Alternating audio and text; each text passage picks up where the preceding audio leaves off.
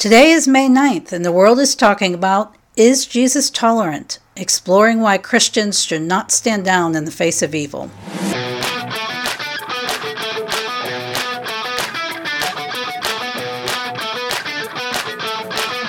You're listening to What in the World? A look at current events through the lens of biblical truth with Amy Travis.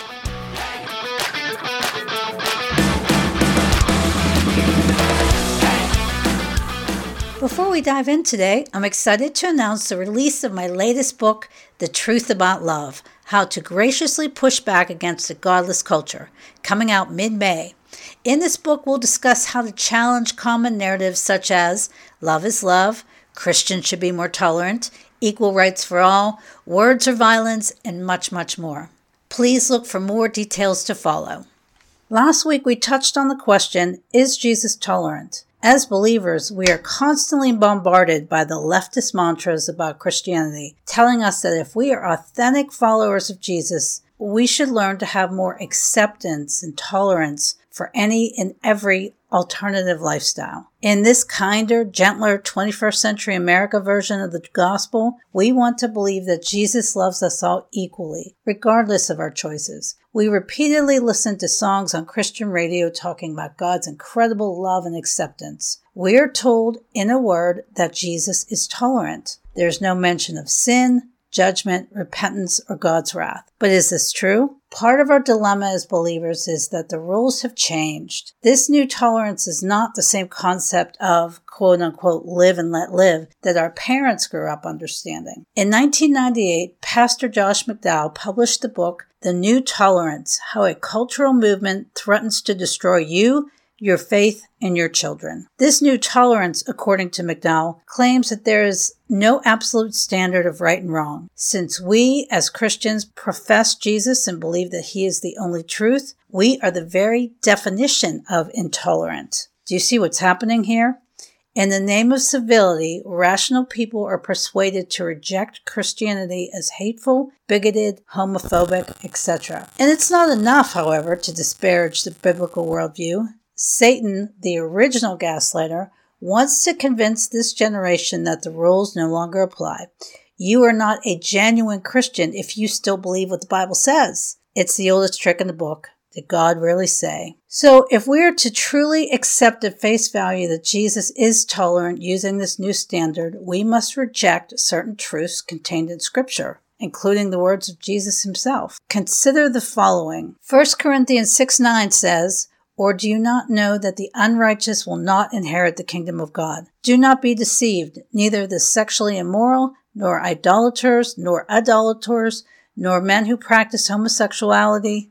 Hebrews 14:4 says this, "Marriage should be honored by all, and the marriage bed kept pure, for God will judge the adulterer and all the sexually immoral." Luke 3:7 and 8 says, "When the crowds came to John for baptism, he said, 'You brood of snakes, who warned you to flee from the coming wrath? Prove by the way you live that you have repented of your sins and turned to God.'" Romans 1:8 says this, "For the wrath of God is revealed from heaven against all ungodliness and unrighteousness of men, who by their unrighteousness suppress the truth." Proverbs 6:16-19 says, "There are 6 things the Lord hates. No, 7 things he detests. Haughty eyes, lying tongue, hands that kill the innocent, abortion, a heart that plots evil, feet that race to doing wrong, a false witness who pours out lies, and a person who sows discord in a family." And finally, in Matthew 10:34, Jesus said, "Do not suppose that I have come to bring peace on earth. I did not come to bring peace,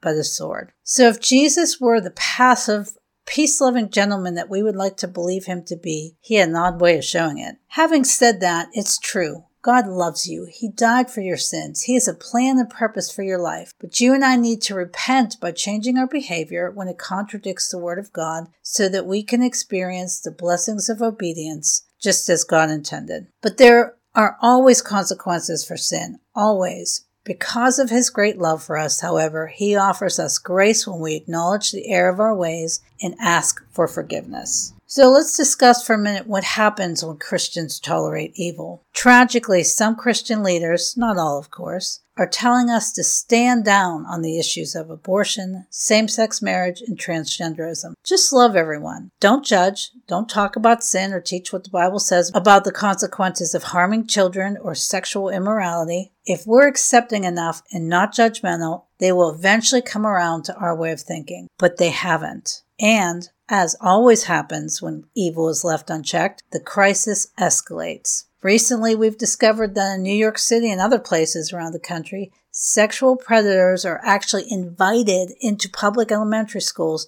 for drag queen story hours. Teachers are talking to our first graders about choosing their own gender. Disney and other corporations are over-sexualizing our preschoolers through non-binary cartoon characters. We would be fired for saying these things in the office, but now third-grade teachers can talk to kids about sex. Should we stand down on these issues too? The bottom line is that we cannot stand down now. There's too much at stake. Yes, we may lose some of our friends or offend others. Our family members may never talk to us again. So yes, we need to be kind. Yes, compassion should always be our first response. Yes, we need to love those who disagree with us. But don't we have an obligation to tell them the truth? Supreme Court Justice Clarence Thomas once said, "You can be in the middle of a hurricane or you can be on a calm day. North is still north." Paul assured us in 2 Timothy 4:3 that a time would come when people would reject sound teaching. Instead, they will look for teachers to tell them whatever they want to hear because it doesn't offend them. My spiritual GPS tells us, tragically, that we've arrived. So, as we wrap up, the very idea of tolerance is deceptive because it was never about accepting others without judgment. It was always about persecuting those